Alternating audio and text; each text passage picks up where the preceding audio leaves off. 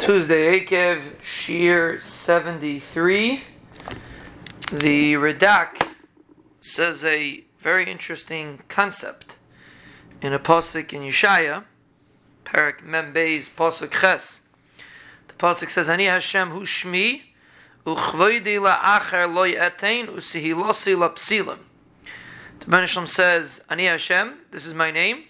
I will not give my covet to others, or my praise to psilim, to avodah zarah." And the Radak explains that the pasuk means that when the Rebbeinu Shalom doesn't respond immediately when people do bad things, then they think HaKadosh Baruch Hu's might is shvach.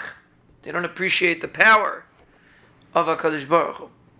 And then they give covet to other sources. So in those days it was avodah zarah.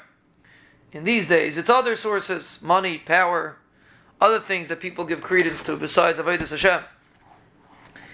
When the Rebbeinu Shalom will demonstrate his control, then the Rebbeinu Shalom will take back the covet. It won't be tehilasi lapsilim, like the pasuk says. There won't be any praise to things that don't deserve the praise. And that's really another concept when a person's mitzapeh liyeshua.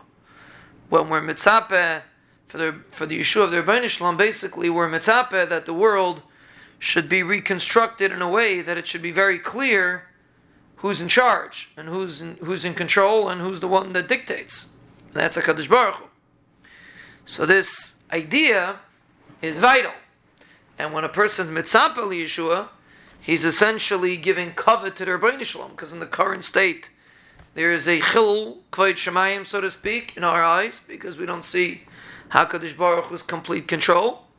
And when a person gives covet to when a person mitzapeh liyeshua, essentially he's giving covet to the Rebbeinu Shalom because he's anticipating that the curtain should fall, so to speak, on this situation, and the Rebbeinu Shalom's covet should be revealed, and that is a tremendous concept of kvod shemayim.